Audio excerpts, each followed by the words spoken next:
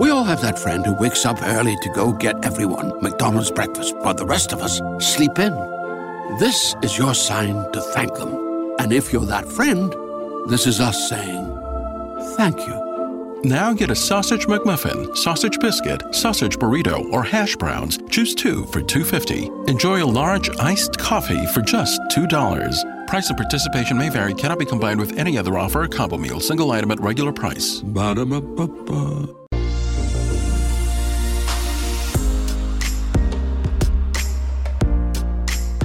And good evening, one and all, and welcome to the X-Zone. I am Rob McConnell, and for the next 4 hours, I'm your host and your guide as together we cross the time-space continuum to this place that I call the X-Zone. It's a place where people dare to believe and dare to be heard. It's a place where fact is fiction and fiction, well, 9 times out of 10 is reality.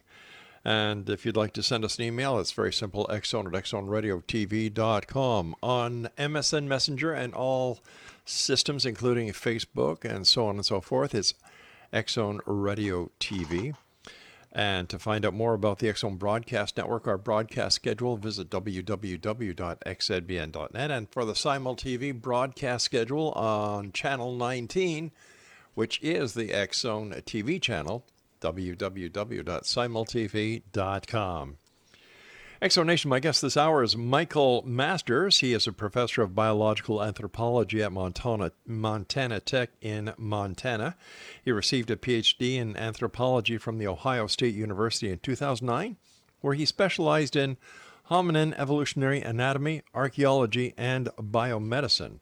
Over the years, Dr. Masters has developed a broad academic background, which began studying physics and astronomy at Ohio University in Athens, Ohio, with further undergraduate and graduate course work in astrobiology, statistics, astronomy, and physics, with a review of developments in modern physics regarding our ever-evolving understanding of time and time travel. Collectively, Dr. Masters' background, education, and current research program combines offer a unique perspective and a novel approach to understanding unanswered questions pertaining to widely recognized yet poorly understood aspects of the modern global culture. His website, idflyobj.com. And Dr. Michael Masters, welcome to the X-Zone, sir. Thank you so much. It's great to be here. Where did your interest in the topics that you've written about in your book, and, well, let me ask you at this point blank. Have you seen a UFO? No, unfortunately, I have not. I kind of regret that, actually. I would love to have seen and obviously been aboard and meet the individuals that pilot these incredible aircraft. But no, I have not. My interest started because my father saw one a very, very long time ago. And just listening to him recount the experience and describe what he had seen, it sort of piqued my interest, and especially after he bought a book that had sort of the standard gray alien figure on the cover. I sort of had this moment where I sort of saw that in the context of us now and sort of a chimpanzee-like creature, and it sort of solidified this possible connection in my mind, and just been researching it ever since, and studying anthropology, and especially as a paleoanthropologist, I really got to delve deep into the anatomy and the morphology and the cultural changes that have taken place over long-term human evolution. So let me ask you this, Doctor. In your expert opinion, are UFOs real? I, having not seen one, it's hard to say from an objective standpoint, but after reading the testaments of others and, hearing what my father described so many years ago, I certainly believe that it is a real phenomenon. And especially after studying in the context of human evolution and in the past trends that we've experienced especially in our craniofacial morphology, our brain growth and our facial retraction, specifically, if those were to continue long into the future, we would really come to look something very much like that quintessential gray alien form. So the pieces sort of fit together more for me in the context of time travel and human evolution. I see a lot of problems with the idea of extraterrestrials.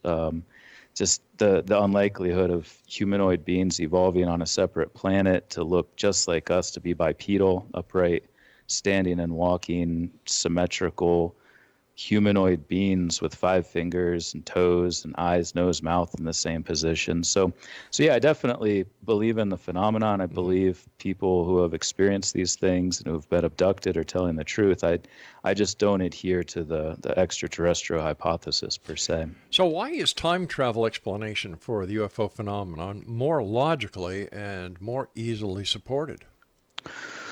Well, I think most importantly, it's a testable hypothesis. We could scour the skies, the heavens for millennia and never find anything, and still have that question: is there something else out there? And don't get me wrong, I certainly believe that life has evolved on other planets. It happened here on Earth pretty much as soon as it could have, with dry land and water. So I definitely believe that there's life on other planets. I just don't think, and the evidence doesn't really support that it would ever evolve to look like us, or that we would be able to traverse such vast swaths of space, deal with the time that goes with that. I mean, not just the time it takes for us to do that, but there's also a time dilation effect that Einstein pointed out in the early 1900s with special relativity. Just traveling at high speed means that time passes more quickly. For those that stayed behind that aren't traveling at high speed, they would see time go by very, very quickly, and by the time you got home, millennia would have passed. And then, in addition to the evolutionary aspects, the distance, there's also that question of how we would find each other. There's so much space, there's so many planets, they're so far away. Even sending radio signals out into space. Yeah. The closest star, Alpha Centauri, 4.2 light years away, that signal will reach it in 4.2 years, but most stars with planets are far beyond that. And if there was a life form there, it would also happen to be at just the exact stage of technological evolution, assuming that it would happen the same way, that they developed radio technology, that they would receive it, that they would then respond, and it would take hundreds, possibly thousands of years to get back to us. So my work is mostly, the book doesn't just trash the extraterrestrial hypothesis, but it puts it in the context of the real logistical difficulties of finding and communicating with any extraterrestrial being, and obviously the human evolution, the uniqueness of our evolution here on this planet, and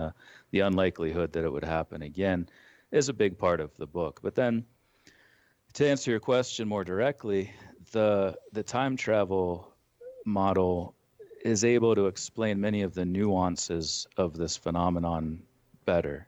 Let me ask you this, Doctor. Yeah. If in your opinion the ETs are not going to have stand upright, 5 fingers, 10 toes, and so on and so forth, how is it then possible that they may in fact have the technology to come to Earth? Is it not possible that they may not have the ability to build a craft, to travel space? And isn't it also possible that the people at SETI may be sending a signal that is totally ununderstandable or unreceivable by another planet or another species? Absolutely. Yeah, that's certainly a possibility.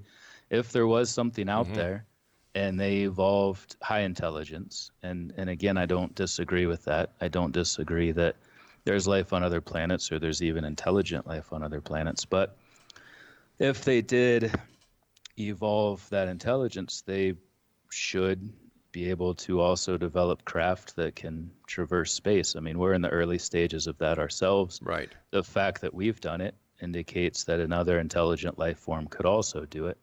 The issue for me comes down to them and their evolution evolving to look like something different. And Gotcha. and here's the part where it gets a little tricky because a lot of the book expresses, it looks at past hominin trends. It looks at characteristics that we have now that have evolved over the last 6 million years of human evolution and projects them forward. Like I mentioned, the biggest one is our not just expanding brains, but what we call cranioglobularity. Our brains have gotten more bulbous, more balloon-shaped, and our faces have shrunken back. Our eyes have been getting bigger. And those things indicate that these creatures, if we can tie it into the reports of others, and again, that's a more tenuous thing, and that's why I don't base the book on these reports, but it's evidence. It should be taken as evidence. And all right, Doctor, stand by. We've got to take our first break. X Zone Nation. Dr. Michael Masters is our special guest this hour.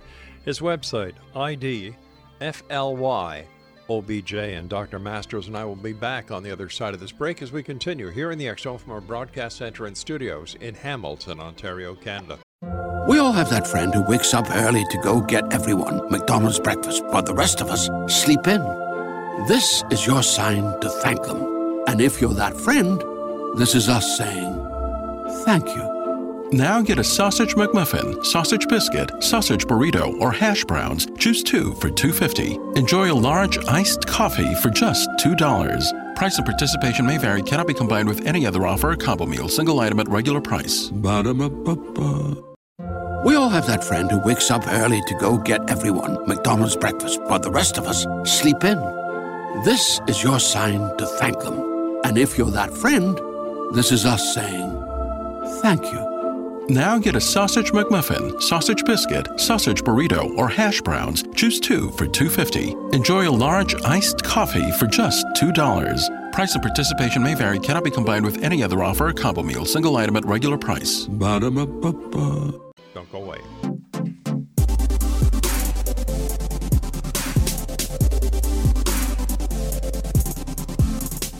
Welcome back, everyone. Dr. Michael Masters is our special guest. His website is www.idflyboj.com. Dr. Masters, you can just call me Mike. All right, Mike. What happens if, hypothetically here, we humans on this planet are the most advanced planet in the area? Like, let's say creation started here and everything else is beneath us when it comes to the evolutionary maturity of a planet and a species. How would we explain the UFO phenomenon then? Time travel. I mean, I think even in the context of other planets with other intelligent life forms, it's still self-contained. I think it's still an earthly phenomenon. We have a very long history on this planet, 6 million years, and regardless of what's around us, and a lot of people talk about our celestial neighborhood, but it can't be thought of as a neighborhood. These stars are extremely far apart. So even outside of that, if we're all that there is, if this is a real phenomenon, I think that's probably one of the best explanations, that it's us in the future coming back through time, I would say, to study us in the same way that anthropologists now would if we had time travel technology, to learn more about the past, to possibly collect DNA, chromosomes, to help with any sort of bottlenecks of the future, genetic population problems. So yeah, regardless of what's out there, what's not out there, I believe it's a self-contained phenomenon involving time rather than space. Is your theory supported by the hypothesis that the elongated skulls that have been found in Peru as well as in Egypt are actually, or maybe, proof of a visitation of extraterrestrials? And does the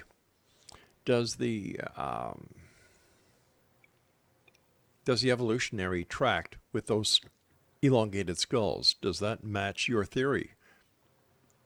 I definitely write about what we call intentional cranial modification, cranial boarding. There's lots of different names for it depending on the culture that was doing it. But yeah, I write about that a lot in the book. And it could be an example. If you think about traveling backward in time, just showing up there, regardless of what you're doing, you are going to elicit some response in the people that exist in that time. It's undeniable.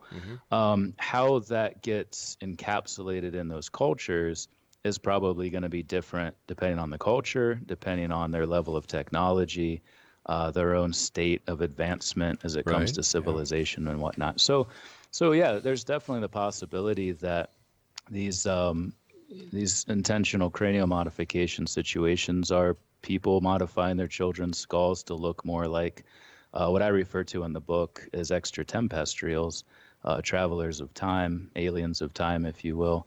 And not that they were these individuals themselves. Clearly, this is just a case of modifying a child's skull, but it could be sort of an homage to that. And there's even some ethnographic evidence of that. There's some studies where cultural anthropologists have asked, this is still practiced throughout the world. People are still doing this in certain cultures. And they ask, why are you doing this? And they say, because we're instructed to by the gods. Our ancestors were told to do this by the gods. And it, it's not obviously not proof, but it's some indication that there may have been some cross-temporal influence where they're trying to look more like these individuals from the distant future. Okay, let's take that hypothetical situation one step further. People come back from the future to visit us for whatever reason, probably because we're a loony bin at this point of our evolution, and they wanted to see what was happening with Judge Kavanaugh and Dr. Ford today on Capitol Hill. Certainly. Because of that, there's a big sign somewhere past the moon that says, "And Earth ahead, turn around." Is there any proof or any evidence to substantiate the claim that time travelers from the future have actually come back in time?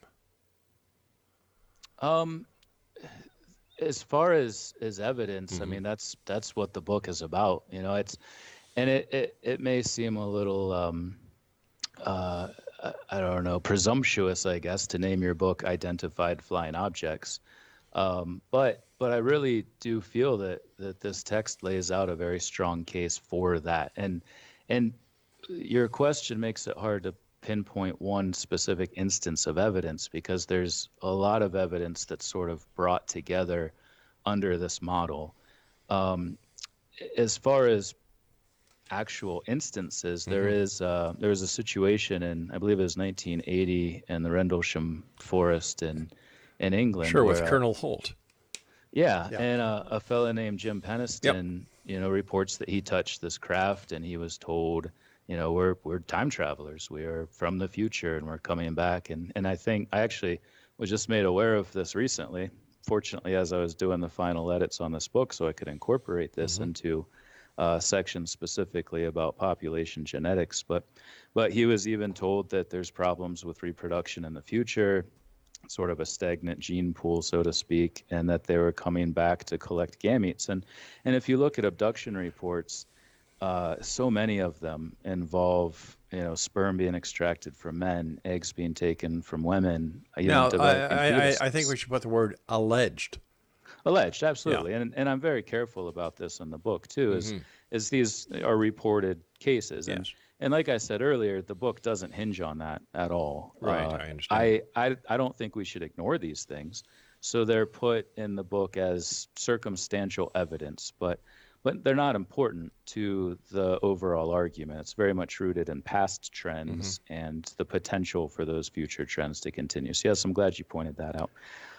But Jim Peniston's situation, if we can consider that as something that did indeed happen, would be a case of evidence. I understand there's a problem between Holt now and Deniston when it comes to what was said, how it was said, and the validity of the statements being made at the time. I'm not aware of that, but I definitely would not doubt it. Given how contentious the issue was and how much drama surrounded it, I could definitely understand how that would continue. Let me ask you something, Dr. Mike. What physical aspects of UFOs would seem to suggest that they have the ability to warp space-time? Well, if you look at the physical form of these craft, obviously there's variation among them. There's a lot of different reports, but generally speaking, they tend to have sort of this saucer shape, disc shape. And if you look at the history of research into the actual physics of time travel, most of them involve cylinders, disks, more recently copper spheres. So there seems to be some aspect of rapid rotation of a massive or highly energetic body that's able to warp space-time, but more specifically reorient light cones toward the past. And light cones, for those that may not be familiar, are just all of the possible things that can happen in reality with the speed of light as the limit. There's nothing can go faster than that. So a light cone is sort of all of the things contained within our future as we move forward. And if you're able to reorient these light cones backward toward the past, it allows you to move backwards through it. And at the moment, in our specific position in time, this is largely theoretical, but based on the research that has been occurring with Gödel and Tipler and a number of others, and then into modern physics and the aspects of quantum physics, and there's still a lot of researchers looking at this rapid rotation and light as a factor in the equation. So if you look at the physical form of these reported UFOs, they seem to have the characteristics of something built to reorient light cones toward the past, to warp space-time in such a way that this would be possible. If nothing in the future is set, according to many who talk about time travel and future and so on, is it possible that one day one of these time travelers, if they do indeed exist, come to this time in our planet, do something in the future that would alter our present, therefore, annihilating this portion of the space-time continuum? That is a contentious issue in most of the UFO community. How much time do we have before the break? Because it's kind of an involved answer to All that right, so question. why don't we do this? We're going to hold off because we have about a minute left before the break. And Exonation, our guest this hour is Dr. Michael P. Masters. He's a professor of biological anthropology at Montana Tech in the state of Montana. He received a PhD in anthropology from Ohio State University in 2009, where he specialized in hominin evolutionary anatomy, archaeology, and biomedicine. His website, www.idflyobj.com. The name of his book is Identified Flying Objects. And the good doctor and I return on the other side of this break as we continue here in the X Zone from our broadcast center and studios in Hamilton, Ontario, Canada. Don't forget, you can get this month's edition of the X Chronicles newspaper with our compliments at www.xchroniclesnewspaper.com. And you're watching us around the world right here on the X Zone TV channel on Simultaneous. We all have that friend who wakes up early to go get everyone McDonald's breakfast, while the rest of us sleep in. This is your sign to thank them. And if you're that friend, this is us saying thank you.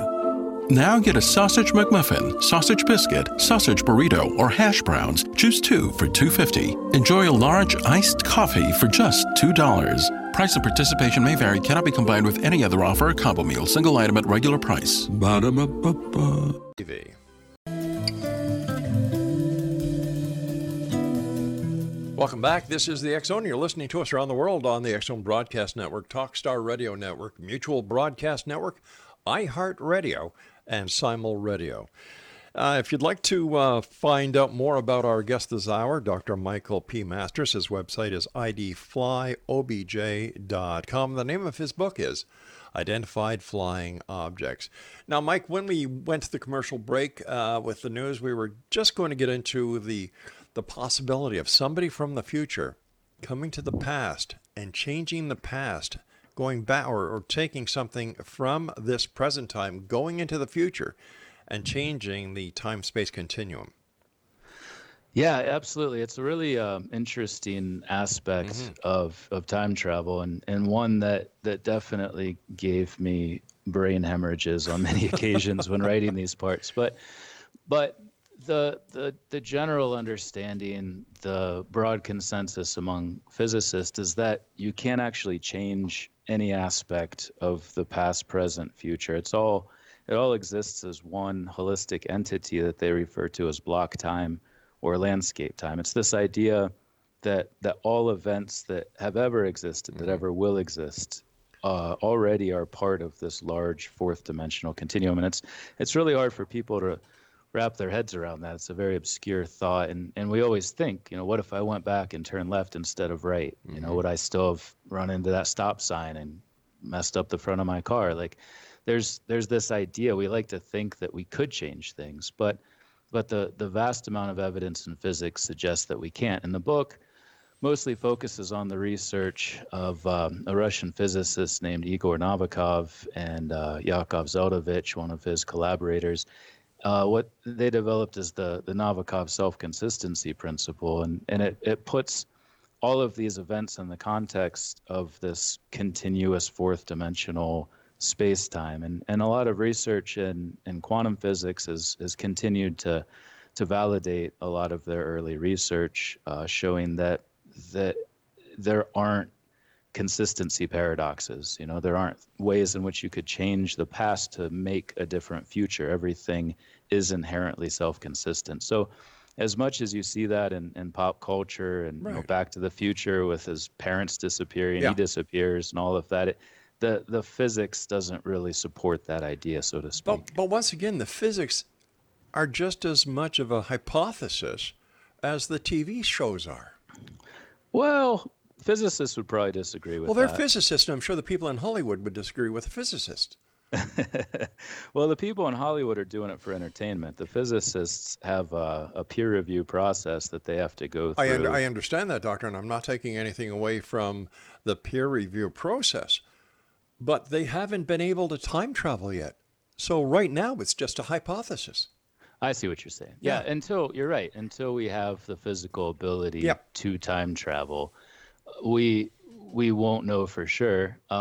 What they do have that the Hollywood producers don't is mathematics, and the mathematics supports this notion of self-consistency. But you're absolutely right, and a big part of the first chapter that deals with time, and it was actually suggested by one of my peer reviewers who has a PhD and who's taught quantum physics and thermodynamics for 20 years. He has suggested making that point unto itself, is that this is what we know now. Right. Knowledge is always evolving. Science is evolving. That's the scientific process. That's a big part of what I'm doing here, is trying to evolve our understanding of science. And what happens? You're absolutely right. We have to be cautious, but we can still have valid scientific hypotheses that stand up to mathematical tests and the rigors of the scientific process itself. But what happens if in the future the mathematics that we believe to be correct today are proven to be wrong? Isn't there going to be a domino effect? In what capacity? Well, for example, we think we know everything right now. We don't. I don't think anybody would claim they know everything right now. I'm not talking about anybody, but the world in general is very naive.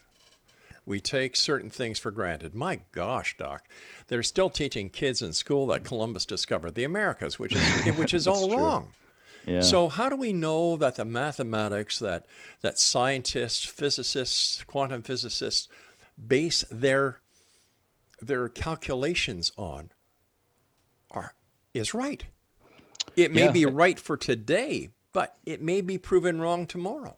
Absolutely. And like you said earlier, what are the unintended consequences of that? Right. What sort of domino effect could be put in place by us making a mistake, by us having this conceptualization of something that isn't accurate, and maybe somebody gets killed, like with early space flight, or trying to break the sound barrier. People died trying to do these things that we thought we had a good grasp on, and it turns out we didn't. The issue of time travel specifically, I do dedicate a good part of that chapter to that question. How, especially with time travel to the past, how do you make predictions about what will happen to this thing. We naturally wouldn't send people back first. We would try to send something to the past that we could program to come back to be able to study it. But if you send something to the past and it doesn't come back, all of that data is lost. You have no way of knowing what happened to it because it's just floating through time somewhere. So there are a lot of really difficult challenges associated with sending something through time without the ability to measure those effects. But yes, based on our current understanding, even if you did something that did influence the past, take the Roswell incident as an example. If that was time travelers from the future who accidentally crashed in 1947 outside of Roswell, New Mexico, there's no way that didn't have an impact on events that followed that event in 1947. The U.S. military's ability to gain this machine, this technology. So you're talking about reverse engineering? Yeah, reverse engineering something that didn't exist before is an effect of a future technology being superimposed on the past. But as far as I understand, talking to many guests over the years, nothing could have been developed or reversed engineered from an alleged crash in Roswell that was not already in the works at the time of the crash or alleged crash. Right. Yeah, I don't know about that. I'm talking as a hypothetical. Oh, I see. If that had happened and it was from the future, that before that event, maybe we were already researching things, maybe we weren't. I don't know. Very few people do know. But after that, if it was someone from the future, a group of individuals from the distant future visiting the past, accidentally crashing, the events that follow that leading up to the time when that crash or when those individuals left from the future to crash in the past again is what's referred to as a closed time-like loop.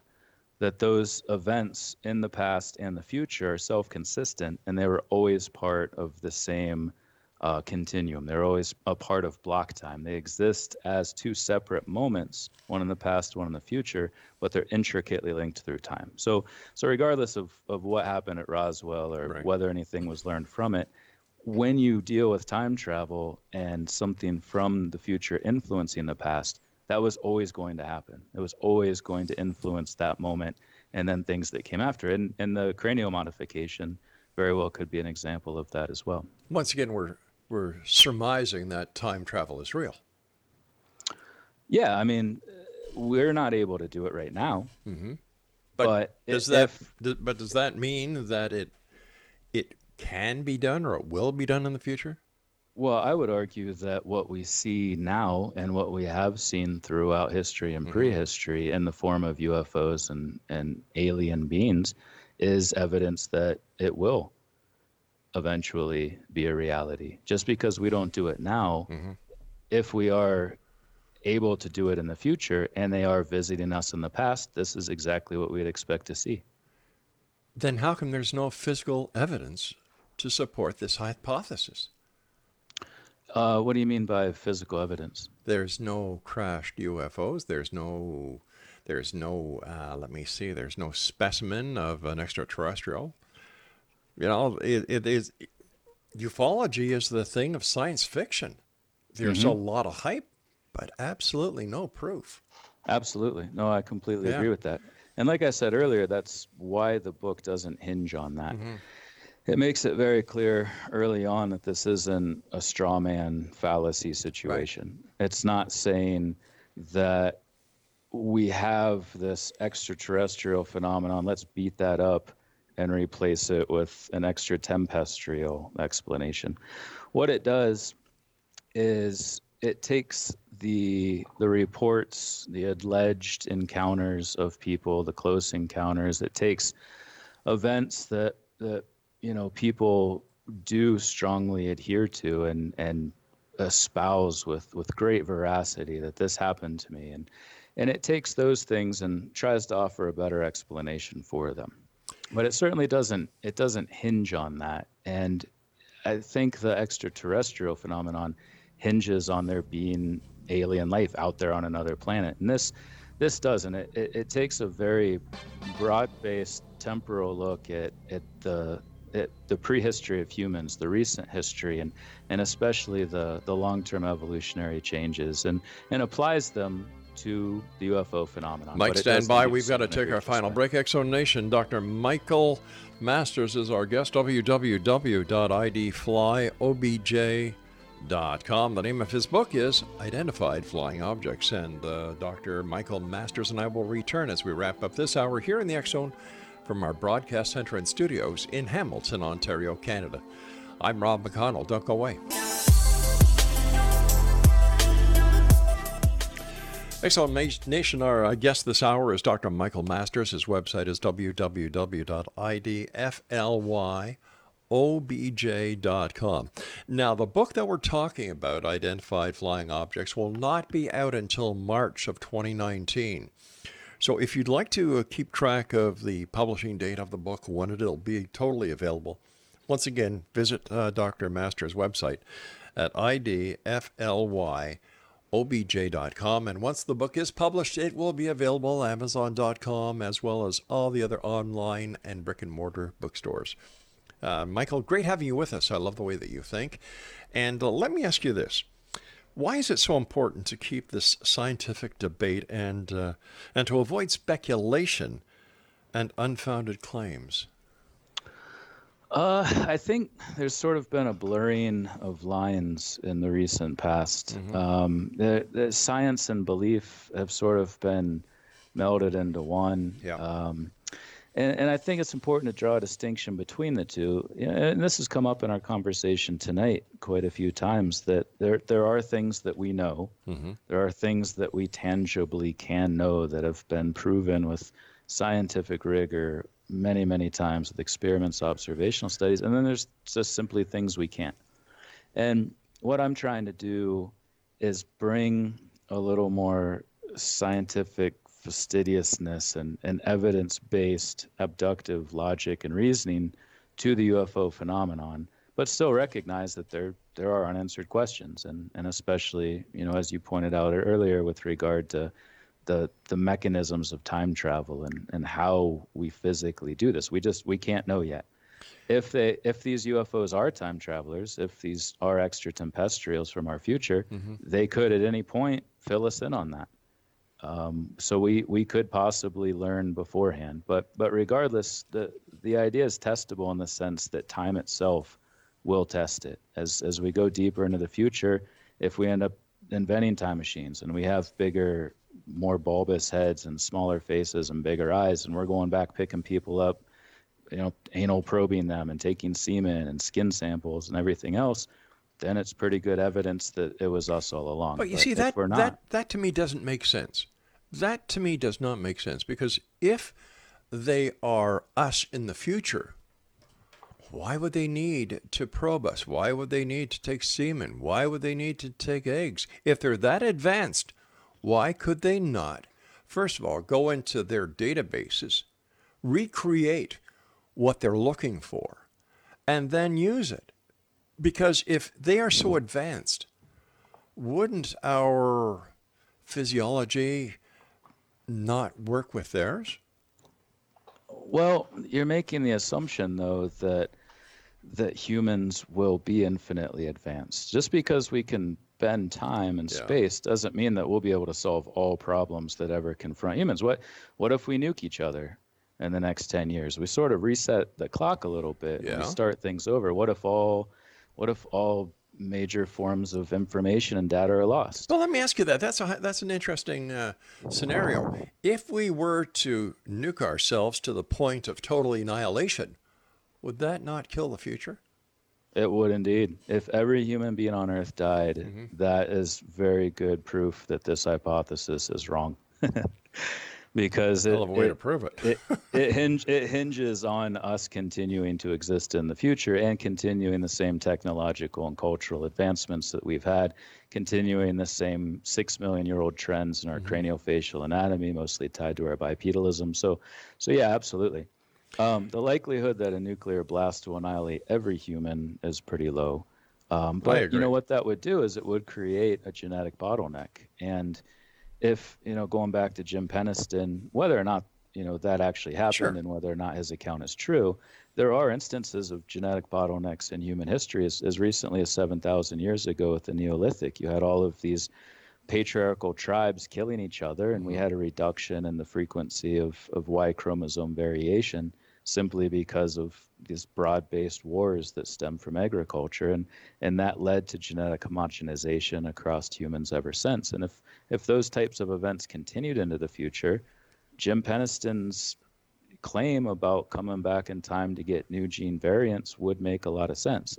And again, the book doesn't hinge on that, but there's a lot of things about humans that are a little precarious, and especially with our past, wars and just aggression toward one another and constructing the other for no reason whatsoever other than to kill people because we clearly love it.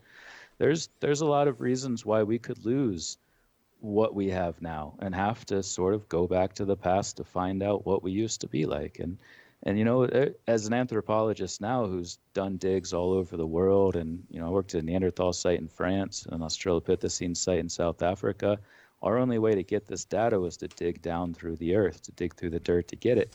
If we could just spin back time and go back and pick these guys up, and we would do the exact same things that are reported in these abduction accounts. There's tempting parallels there. There's really tempting parallels between what I would do as a paleoanthropologist and what is being recounted in these instances of abductions. There are those in today's society who believe that there are multiverses, there are multi-dimensions. If, in fact, there are multiverses and multi-dimensions, how does this affect the time travel hypothesis? It doesn't. Essentially, what I'm talking about is multidimensional travel. I mean, coming from the future into the past is traveling through the fourth dimension. But what happens if there's more than 4 dimensions? Then that's for somebody in a different dimension to figure out. I'm in this one. I only know this dimension. Physicists only know this dimension. I'm not at all discounting the work of very prominent physicists who adhere to the idea of multidimensionality, string theory, and so on and so forth. All I'm talking about is these 3 dimensions of space and continuity among this one dimension of time.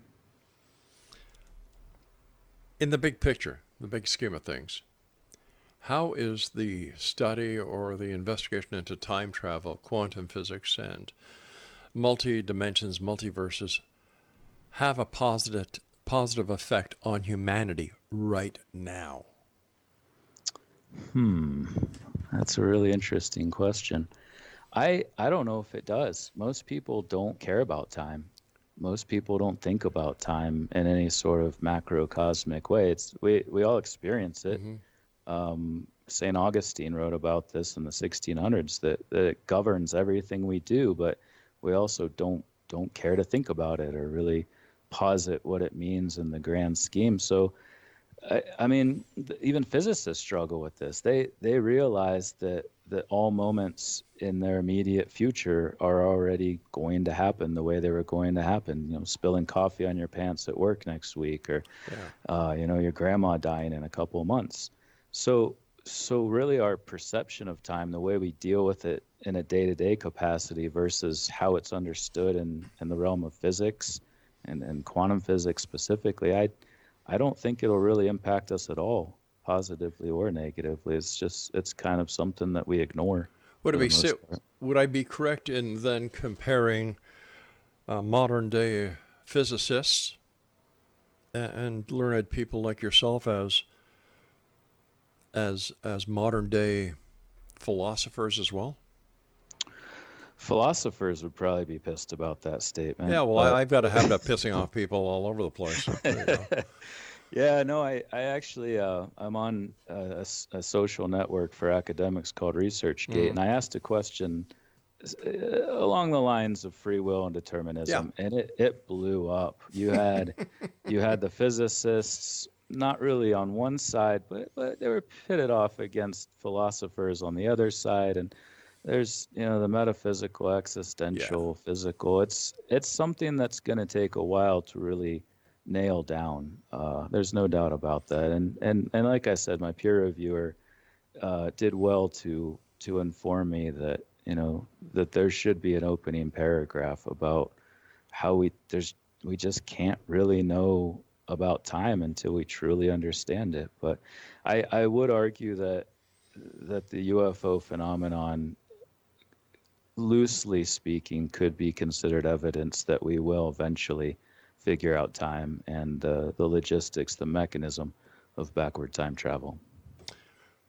Would you then say that coincidences and synchronicities could be a possible doorway to those who have problems with the time travel scenario to take a second look at these synchronicities and coincidences in their life? Yeah, maybe. I mean, there's a lot of applications, to people's individual lives, and really it's been eye-opening for me. I mean, my background, my PhD is in human evolutionary anatomy and archaeology and biomedicine. So learning so much about the way time works has really given me new insights on life. And I live my life differently because of it. I feel like I understand things or see things or appreciate moments more than I used to, just simply because of this new awareness of time. Well, speaking about time, Doctor, you and I have to say so long because our time is up for tonight. You are more than welcome back anytime, sir. It's been a great pleasure talking to you. Continued success. And we all look forward to reading your book when it comes out next March. And once again, the Exonation, the name of Dr. Masters' book is entitled, got your pencils? All right. Identified Flying Objects, and his website is idflyobj.com. Good night, Doctor. Thank you so much. I appreciate you having me. My pleasure, sir. And we'll be back on the other side of this break as we continue here in the X Zone from our broadcast center in Hamilton, Ontario, Canada. I'm Rob McConnell. Don't go away. We all have that friend who wakes up early to go get everyone McDonald's breakfast, while the rest of us sleep in. This is your sign to thank them. And if you're that friend, this is us saying thank you. Now get a sausage McMuffin, sausage biscuit, sausage burrito, or hash browns. Choose 2 for $2.50. Enjoy a large iced coffee for just $2. Price and participation may vary. Cannot be combined with any other offer or combo meal. Single item at regular price. Ba-da-ba-ba-ba.